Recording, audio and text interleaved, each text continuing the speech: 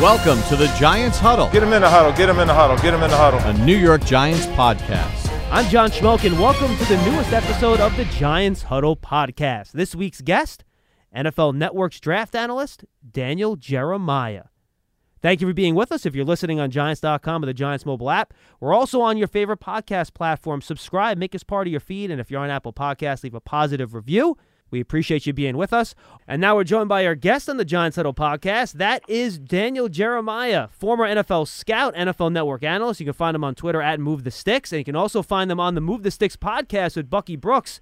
Daniel, I enjoy the podcast, and since we're talking Giants football, I encourage people to tune into your episode back in the spring when you basically talk to everybody in Daniel Jones's life on your Daniel Jones's 360 podcast. Tell the folks, if they go check that out, what they can hear there. Yeah, no, it was a lot of fun. We've done this every year. We've tried to identify a handful of high-ranking prospects and do a deep dive, as if we were, still scouting for a team. And what we did, we were able to reach out to family members. I mean, literally, we talked to his mom, his sister, Coach Cutcliffe, who coached him there at Duke. We talked to people that were around him in high school.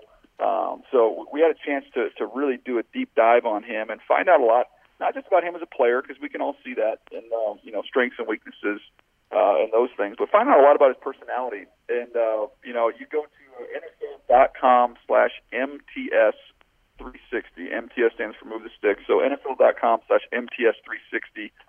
You can find all those episodes, including the Daniel Jones episode. And I think you learn a little bit more about him, and I think you kind of see that there's a little bit of a kind of a silent assassin tucked underneath all the aw shucks personality you might see on the outside.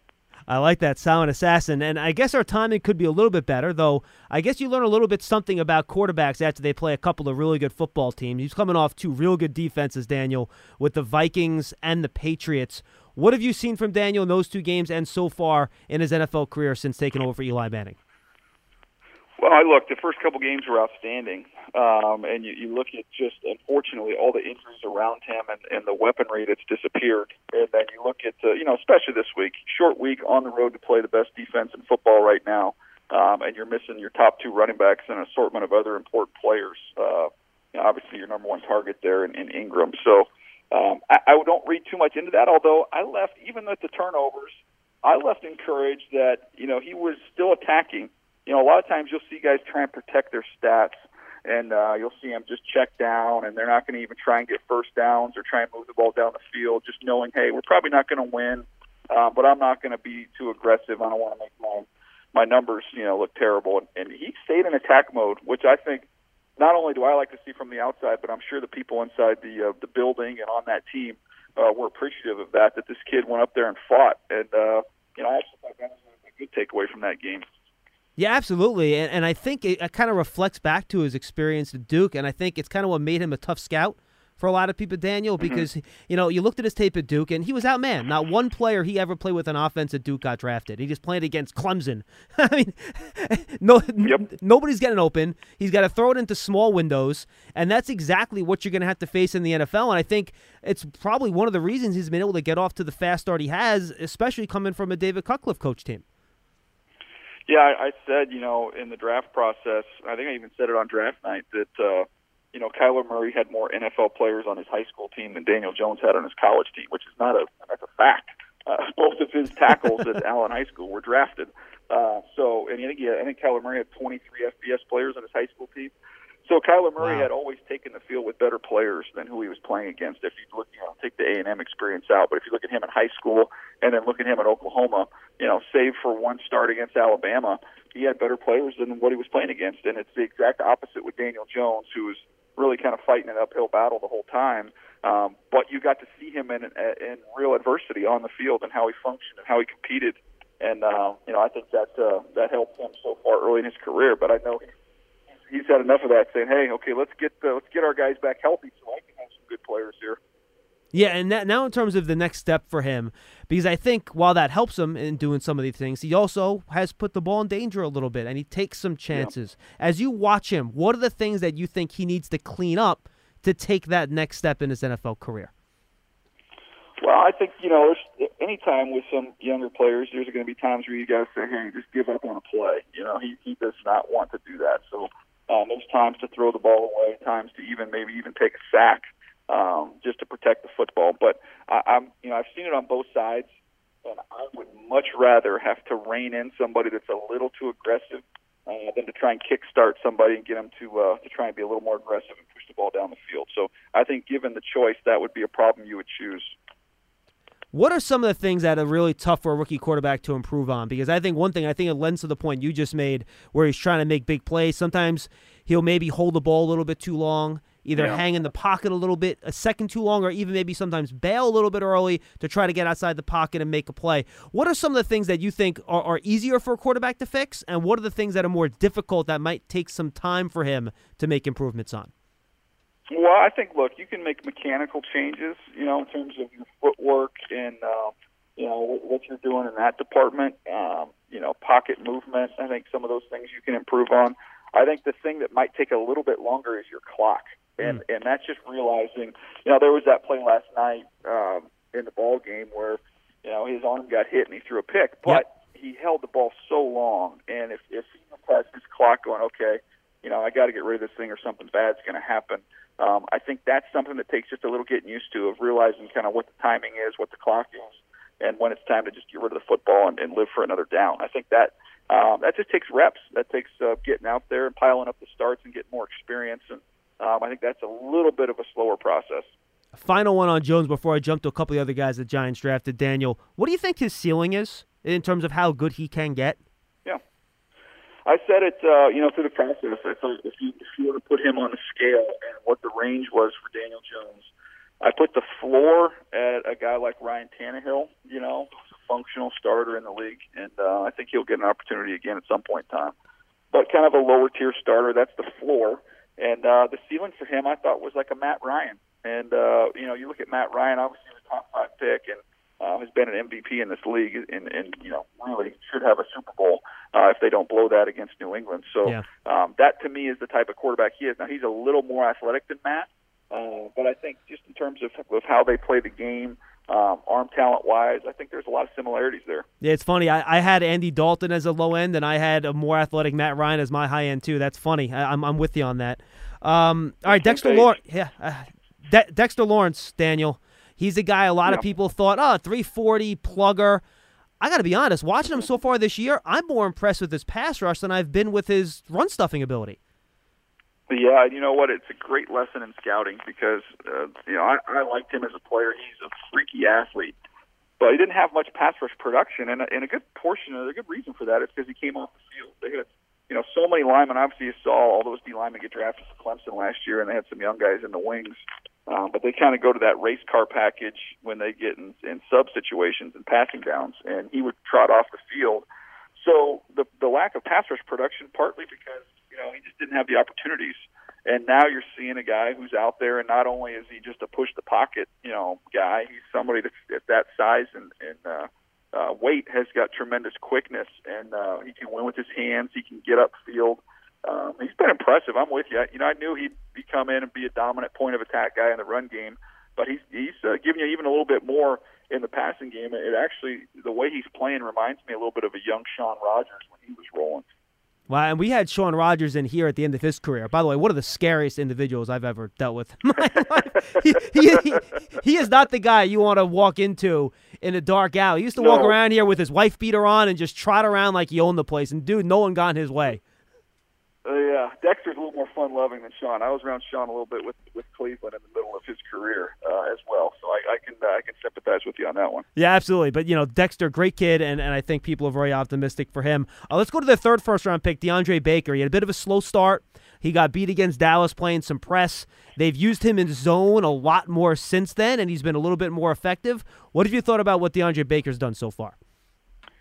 Yeah, I haven't seen a ton of him. I've studied the other two pretty extensively. But I just knew with him coming out of Georgia, it was like, to me, he was two different guys. I thought he was much better in off, where he could see through the wide receiver to the quarterback, be able to drive on the football, use his instincts.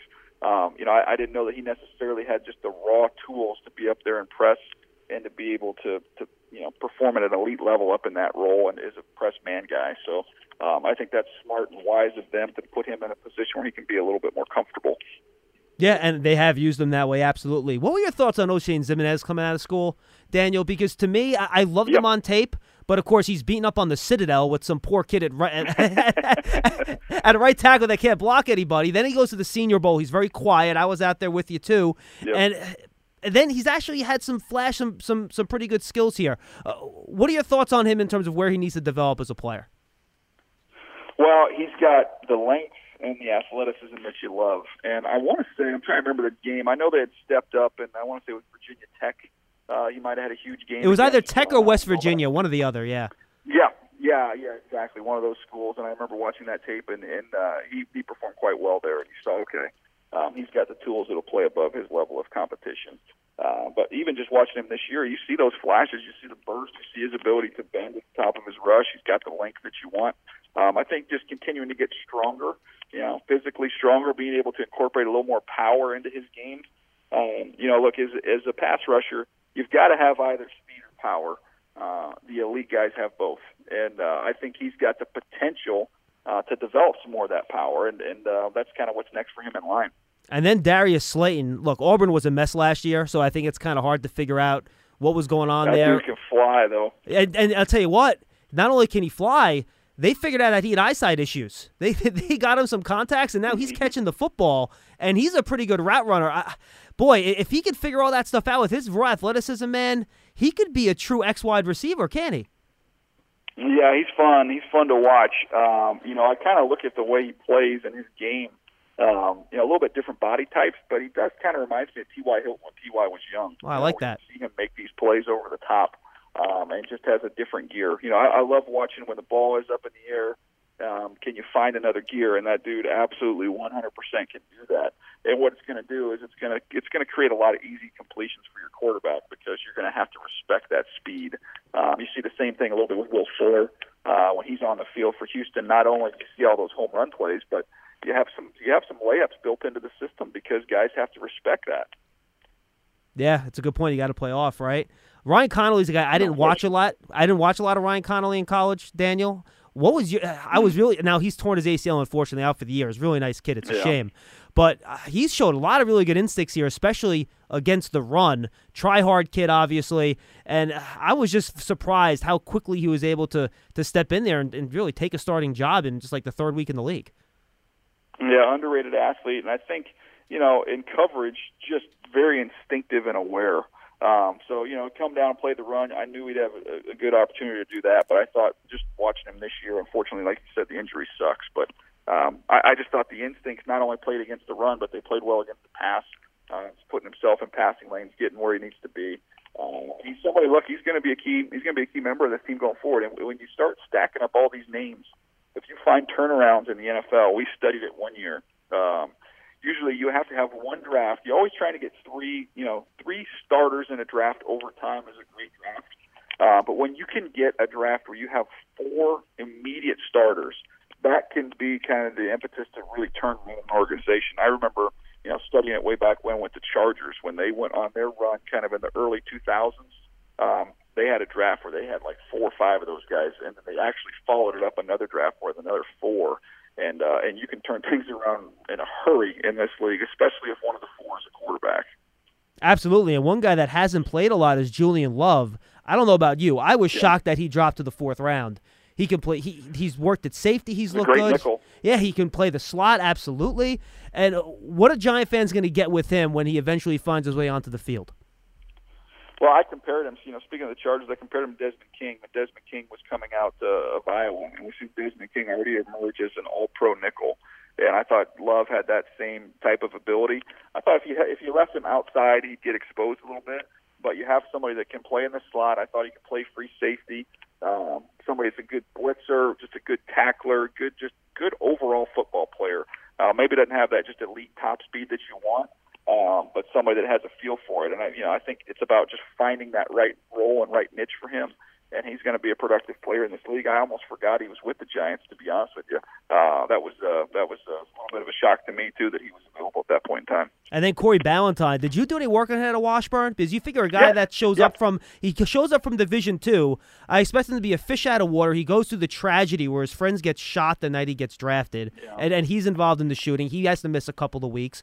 And then he comes out in training camp. He looks like the third best cornerback on the roster, which from Division II is pretty amazing.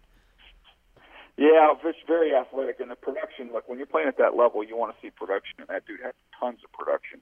And I want to say he was at the Senior Bowl. I can't remember if it was the Senior Bowl or the East-West, but he had a good showing down there. It was very competitive in the All-Star setting. So when I'm watching guys at a smaller school, I want to see them dominate their level, and I want to see when given the opportunity that they step up and are competitive. And that's what that kid did. And you hate to see what happened there at the with the shooting, but I think he's somebody that I think Giants fans are going to see a lot of in the future here.